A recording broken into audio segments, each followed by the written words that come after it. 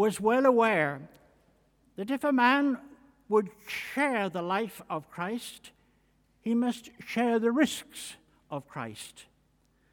That if a man wished to live with Christ, he must be ready to die with Christ. Paul knew and accepted the inexorable law of the Christian life: no cross, no crown. Tribulation and triumph go hand in hand. We read now 2 Corinthians chapter 4, verses 7 to 18. But we have this treasure in jars of clay, to show that this all-surpassing power is from God and not from us. We are hard-pressed on every side, but not crushed, perplexed, but not in despair, persecuted, but not abandoned, struck down, but not destroyed. We always carry around in our body the death of Jesus, so that the life of Jesus may be revealed in our body. For we who are alive are always being given over to death for Jesus' sake, so that his life may also be revealed in our mortal body. So then, death is at work in us, but life is at work in you. It is written, I believed, therefore I have spoken. Since we have that same spirit of faith, we also believe and therefore speak, because we know that the one who raised the Lord Jesus from the dead will also raise us with Jesus and present us with you to himself. All this is for your benefit, so that the grace that is reaching more and more people may cause thanksgiving to overflow to the glory of God. Therefore, we do not lose heart, though outwardly we are wasting away. Yet inwardly we are being renewed day by day. For our light and momentary troubles are achieving for us in an eternal glory that far outweighs them all. So we fix our eyes not on what is seen, but on what is unseen, since what is seen is temporary, but what is unseen is eternal. This is the word of the Lord.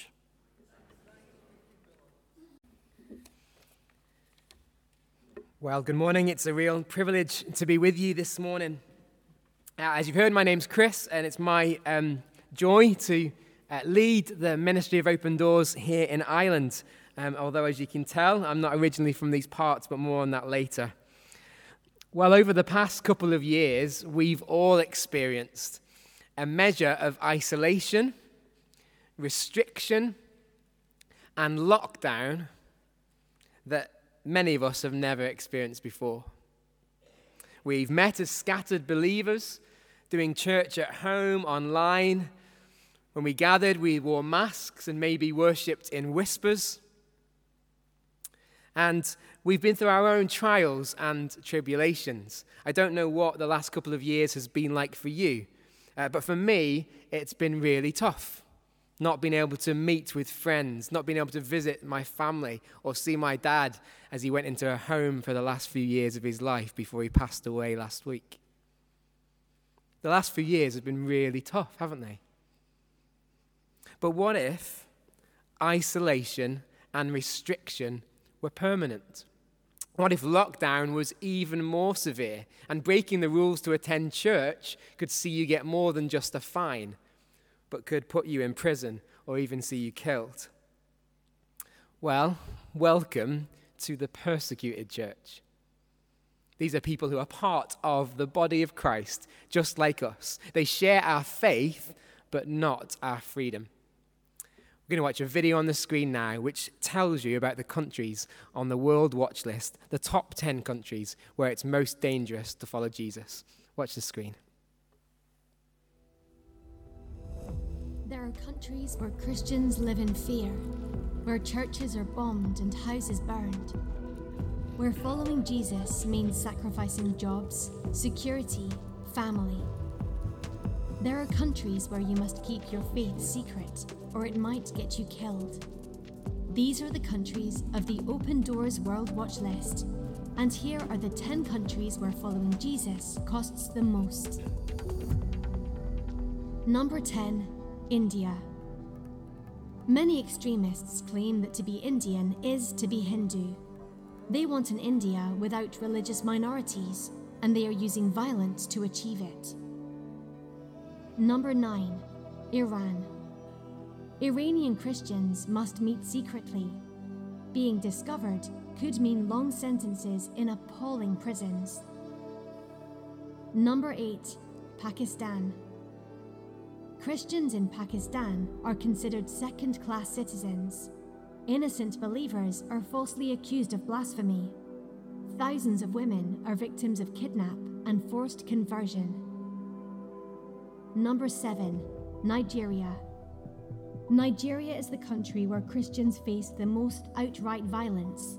Many Christians have been killed or driven from their homes. Number 6. Eritrea. More than 1,000 Christians are imprisoned for their faith in Eritrea. Some pastors have been locked up for over a decade without charge. Number 5. Yemen. Yemeni culture is tribal.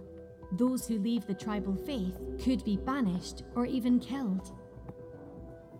Number 4. Libya.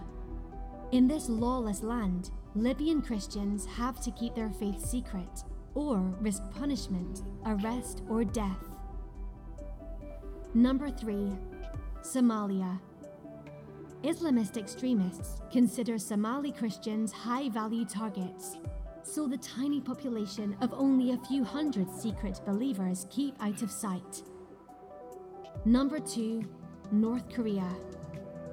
There are around 400,000 Christians in North Korea. All of them must hide their faith. Discovery means exile, execution, or being worked to death in horrific labor camps. Number 1. Afghanistan. The Taliban takeover means that Afghanistan is the new number 1, the most dangerous place in the world to be a Christian. Many Christians have become refugees. Those who remain must keep their faith utterly secret. There are countries where Christians live in fear, but fear can lead to courage, and courage leads to hope. At least 360 million Christians around the world experience high levels of persecution and discrimination. But they have not given up, and for over 65 years, Open Doors has stood with them. Where Christians are persecuted, our global underground networks supply smuggled Bibles and Christian books, spiritual care, emergency food and aid, training and legal advice. Where Christians are free, we work with local churches to raise our voices in prayer, to speak truth to those in power, to strengthen our persecuted family around the world. Because there are countries where Christians have to stay silent, and there are countries where Christians can make a noise. But we are all connected. We are all family, and together we can help one another to follow Jesus, no matter the cost.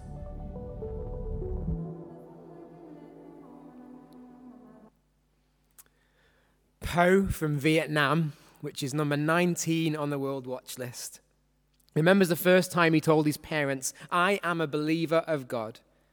6 words that would change his life forever. Immediately, Po's father gathered the family together, and the villagers joined to force Po to renounce his faith. And wanting to please his father and fearing for his life, Po obeyed. But in his heart, he knew he still loved Jesus. A year later, after separating from his parents in an attempt to lead his own family, Poe took the bold step of sharing his faith again. He even told his parents he was now part of a church and was regularly attending worship gatherings with his wife and her family. Almost immediately, the same scene was repeated. Poe's father gathered the relatives, and this time the village chief joined to ask Poe to renounce his faith. And from 8 p.m. to 3 a.m., they taunted, mocked, and pressured him. But this time, Poe stood firm. I knew in my heart I would not renounce my faith again, he says. Finally, some 7 hours later, the village leader gave Poe 3 days to make his decision.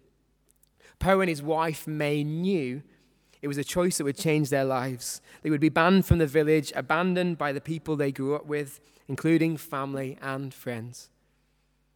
During those 72 hours, Poe and May prayed, asking God to show them what to do and to protect them in the aftermath. When the 3 days were up, they knew their answer. Poe stood his ground. But this time, his father came at him again with a different tact. Instead of renounce or die, the family patriarch demanded that his son pay him 10 million dong, the equivalent of £434. Poe didn't have the money. I told him I will still follow Christ. The attacks intensified. One incident involved the police from surrounding communities. As his father called Poe again, he attacked him, and the uncle joined in, and the police officers stood by and watched. Still, Poe didn't bend. I won't give up. I've come this far. I don't want to go back. I will continue to believe in Christ. Poe's story is one of at least 360 million around the world today. 360 followers of Jesus who choose to keep following him no matter the cost. Every year we produce that World Watch List, and you've seen the top 10 countries on the video. Here's the World Watch List map. It's a map that highlights the most dangerous countries, and quite simply, there's never been a more dangerous time to follow Jesus. On this map, you'll see there are colors red and orange. For the first time last year, all 50 countries on the list were in the top categories of persecution. And we look at that map, and it looks like, it looks dark, it looks difficult, it looks dangerous, that following Jesus is grim and hard and tough. Because quite simply, persecution has reached pandemic proportions. And it can look like bad news. As I said, my wife and I, well, I'm not from here, but my wife and I met just outside London where I was working for a church. But we now live in Ballymoney. But when we met, I was incredibly romantic. I took Lindsay for a lovely meal. No expense spared, and afterwards we went for a drive and took the car to a spot just next to Epsom Downs Racecourse, which was close to where we lived. And it's a beautiful vantage point across the city of London, and it was a lovely, mild, clear night. We took a walk on the hills there, and we could see right out across the city of London. All the sights were lit up. Big Ben, the Wembley Arch, London Eye, and it was beautiful and romantic. But the one thing we couldn't enjoy on that beautiful, clear night was the night sky. Because as you probably experienced when you're close to a large city, you get this light pollution that kind of bleeds into the night sky. But now, as I said, I live in Ballymoney, and I've had to get used to the smell of slurry, which is a new experience, and I've had to deal with the fact that when I've just cleaned my car, I go out on the roads and the tractors have already been there first, and it's dirty again. But the one thing I can enjoy, when I go out on a clear night and I look up at the stars as the dog does her business, I look up and I see the glory of those heavenly lights. Because the reality is, and this will come up on the screen, the darker it is, the easier it is to see the light. I'll say that again. The darker it is, the easier it is to see the light. We can look at the darkness that's going on in our world, and maybe even in our own lives, and we can find there that the light can shine brighter because it's in that darkness that the light of Christ is revealed. And that's something that our persecuted family and that map, this world watch list, tells us. It can look like bad news. And in our reading today, we hear from the Apostle Paul writing to a bunch of Christians that were living in relative darkness. It was a tough and a difficult place to be a follower of Jesus in those early years. And he's writing to give them reasons for hope, to encourage them, to point them towards the light, to tell them to keep going. So this morning, I want to give us some reasons for hope in our own walk with Jesus. So the question for us to think about is, how did they persevere? How did they keep going? And the Apostle Paul is writing to stimulate that kind of hope and strength in them. So here's our first reason for hope. It might not sound too hopeful, but hear me out. In the passage in verses 8 to 9, we get this picture, almost this image conjured up for us of a boxing match, of a fight. Because Paul says that we're knocked down, but we're not knocked out. Paul's taking a bit of a beating, and it's hard. And life on earth is hard, and we don't want to hide behind that. And Jesus certainly never did. And as Desmond said before he read to us this morning, Jesus didn't promise that life would be easy. Famously in John 16:33, he said, "In this world you will have trouble, but take heart, I've overcome the world." And famously in Matthew 16, he told his disciples, as Desmond said, if you want to take up your cross, if you want to follow me, you have to take up your cross. Deny yourself. Anyone that loses his life for my sake will find it. We have to be prepared to go on that difficult journey as we follow Jesus. And Paul doesn't sugarcoat it here. Look at those verses.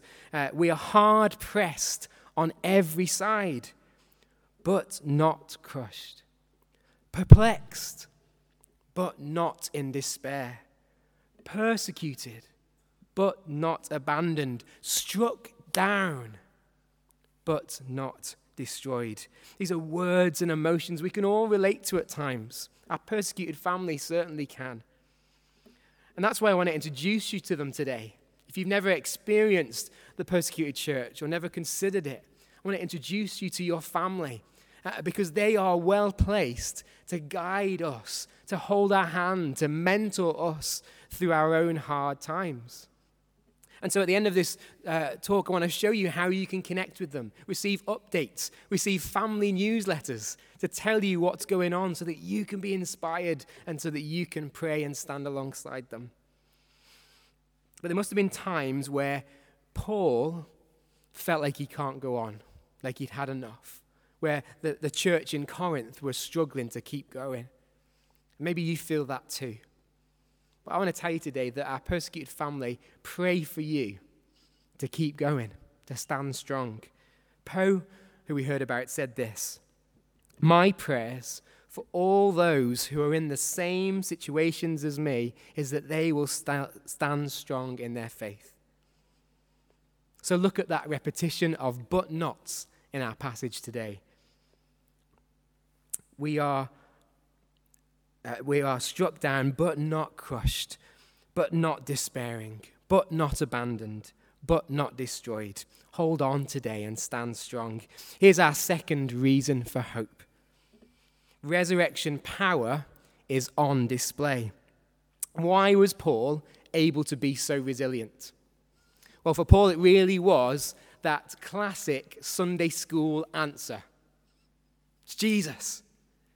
It really was all about Jesus. That what Jesus had done, what Paul had maybe witnessed or he'd experienced in his own life that had happened just a few years previously, was everything for Paul. The resurrection was everything. It was like this megaphone cranked up to full volume, declaring that God is bigger than death, bigger than suffering, that the empty grave dwarfs all the pain and hardship we'll ever face, with the promise that one day every wrong will be made right.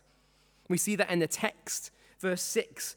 He says that the light of Jesus, we didn't read this bit, but it's just before, the light of Jesus dwells in us, makes his home in us. In our bodies, these jars of clay, in our fragility, in our brokenness, Jesus is present. And then verse 10 and 11, we always carry around in our body the death of Jesus so that the life of Jesus may be revealed in our body. We said it at the beginning, Christ is risen, and it's revealed as much in us today as our brokenness is brought to life, as darkness comes to light and is revealed in us. Verse 11, for we who are alive are always being given over to death for Jesus' sake, so that his life may be revealed in our mortal body. And Paul was writing this in the context of persecution, in the context of being a minority, that he and his listeners knew that they were being given over to death. But it was okay because Jesus was going to bring them to life again and be revealed in their lives. He knew this attachment with Christ. We read in his other letters that he wants to identify with Christ's suffering, be prepared to suffer for him. And he saw this suffering as a way for others to see Jesus. And it's the way the gospel's always worked. That when people have been persecuted, as the church has been attacked, that's when it's advanced the most. That the pains and chains of the gospel can bring about glory and gains for the kingdom. This is how God works. It's the story of the early church, and it's the story of the church today around the world. Paul lived and believed in the light of the unstoppable power of Jesus, even though outwardly it didn't make any sense. My friend Mujtaba from Iran, which is number 9 on the World Watch list, knew this as well. Many of us experienced of what it's like to be confined in the last few years. Mujtaba was with me in Northern Ireland in March 2020. You'll know what was happening at that time. We were just planning some events around the country, and it was just as we were getting close to the restrictions on mass gatherings coming into place.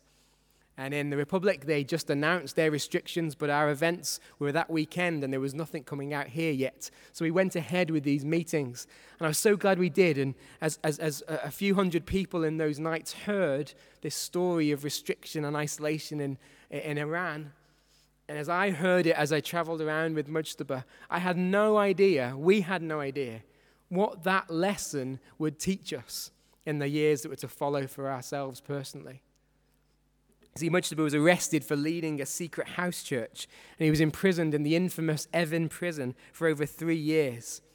And in that dark place, he saw that God was at work, even if he didn't see it at first. He said, I had this feeling that if I'm in prison now, it's about my sin, it's about my faults, it's about what I did wrong, and God is punishing me. But one day, God spoke to me, and I felt it strongly. Mujtaba, stop being selfish. If you're in prison now, it's not about you, it's about me. Look around yourself. And he looked around and he saw people that were in need of Jesus, of people that needed to be brought from darkness to light. One of those people was a man called Muhammad. You can probably guess Muhammad was a Muslim. And as Mujtaba's name got known around the prison for being a Christian, and as other prisoners started to come to faith, Muhammad made it his mission to get this man to quit. So he went at him and he argued with him, and he tried to put down Jesus, to say he wasn't who he said he was. And he argued and argued. And what I love about Mujtaba is that he knows he's nothing special. He doesn't claim to be. Like we've heard, he was down, he was beating himself up in prison. And so when this man came, he'd just been in solitary confinement for 3 months. So he'd had enough, he was fed up, and he just wanted this man to go away. So he said to Muhammad, he said, your argument isn't with me, it's with Jesus, so take it up with him yourself. And he said, what do you mean? He said, well, when you go to bed tonight, just cry out, Jesus, if you're there, show yourself. So Muhammad went away, and Mujtaba was pleased and relieved, and he went to sleep. And the next morning, Muhammad came back at him. And Mujtaba thought, oh no, here we go again. But as he came closer, he saw his face had completely changed. He was aglow. And he came and he said, Mujtaba, I can't believe it. You won't believe what happened to me. He said, you need to know that I'm on death row. And every time I go to sleep, all I can think about is death, death, death. And I haven't slept a full night in years.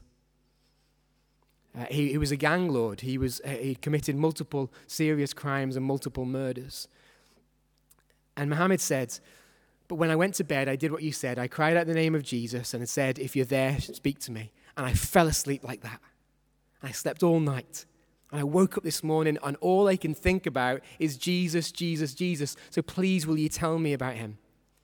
This man that was so angry and that was so against Jesus was completely transformed.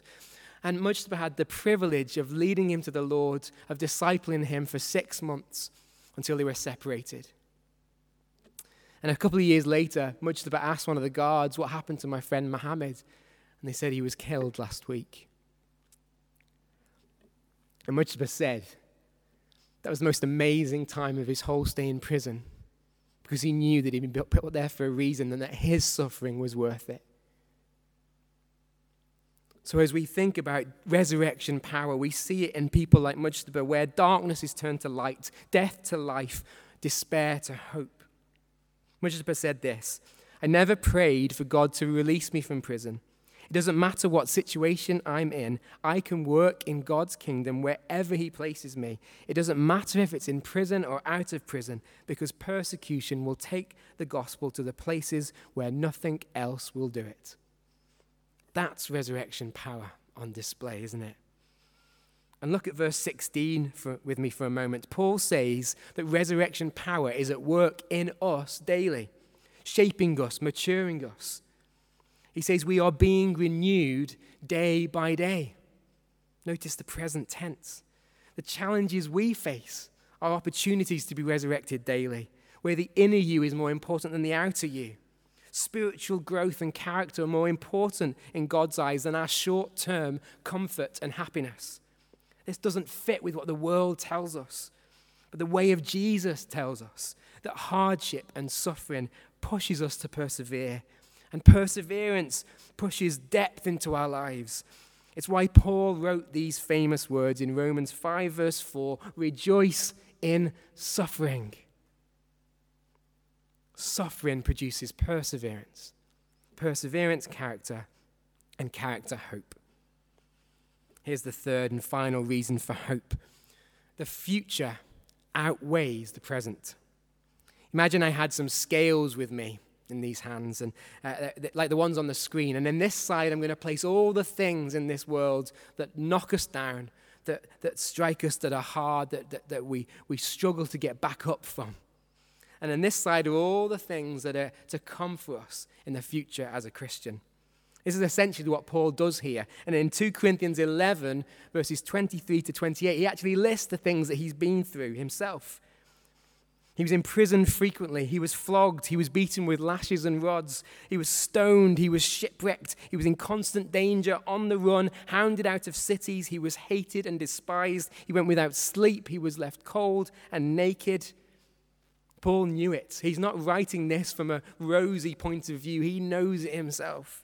And what would you add to the scales today? COVID-19, cancer, broken relationships, grief, depression, anxiety, doubt. All that takes us down is here. But Paul says the scales are tipped towards the future because the best is yet to come. Life on earth is hard, as we've said. It's difficult. And Paul knew this, but he says in verse 16 to 17, therefore we do not lose heart. Though outwardly we are wasting away, yet inwardly we're being renewed day by day, for our light and momentary troubles are achieving for us an eternal glory that far outweighs them all. You might say, Paul, are you crazy? Look at all that stuff. It's not light, it's heavy, it's hard. But Paul knew it, and he says it's literally like fluff compared to what we have in Christ. Sop lives in a village tucked between jagged mountains and paddy fields in the northernmost part of Laos. It's number 26 on the World Watch list. Growing up, Sop knew only Buddhism until he stumbled across an old man listening to a Thai Christian radio station. He heard about Jesus and he became a Christian, and straight away the village chief heard about Sop's newfound faith. He says, if you don't stop worshipping your God, go to jail or leave the village. Sop refused. He didn't do it. He carried on following Jesus. His pigs were poisoned. His rice farm was set on fire. His children were discriminated against in school. And finally, Sop and his family were kicked out of the village. And with all that he went through, Sop refused to stop sharing the gospel. And he even began to host worship gatherings in his home. Through Open Doors support, he received training to teach others to read and write, even those people in the village that discriminated against him. And Sop said this, I am always reminded that if people try to kill me for my faith, the Bible says not to be afraid. They can kill my body, but not my soul. If they want to kill me, I have no problem with it, for I know where I'm going after. Life for the Christian is not about the here and now. It's about what's yet to come. We live in this tension where life is hard. And our persecuted family know this, that when life gets them down and all they have left is Jesus, they have everything they need. They fix their eyes on what is unseen. Because if they focused on all that they have in this side, they would have no hope. They would have nothing of value. But they do have everything they need in Christ.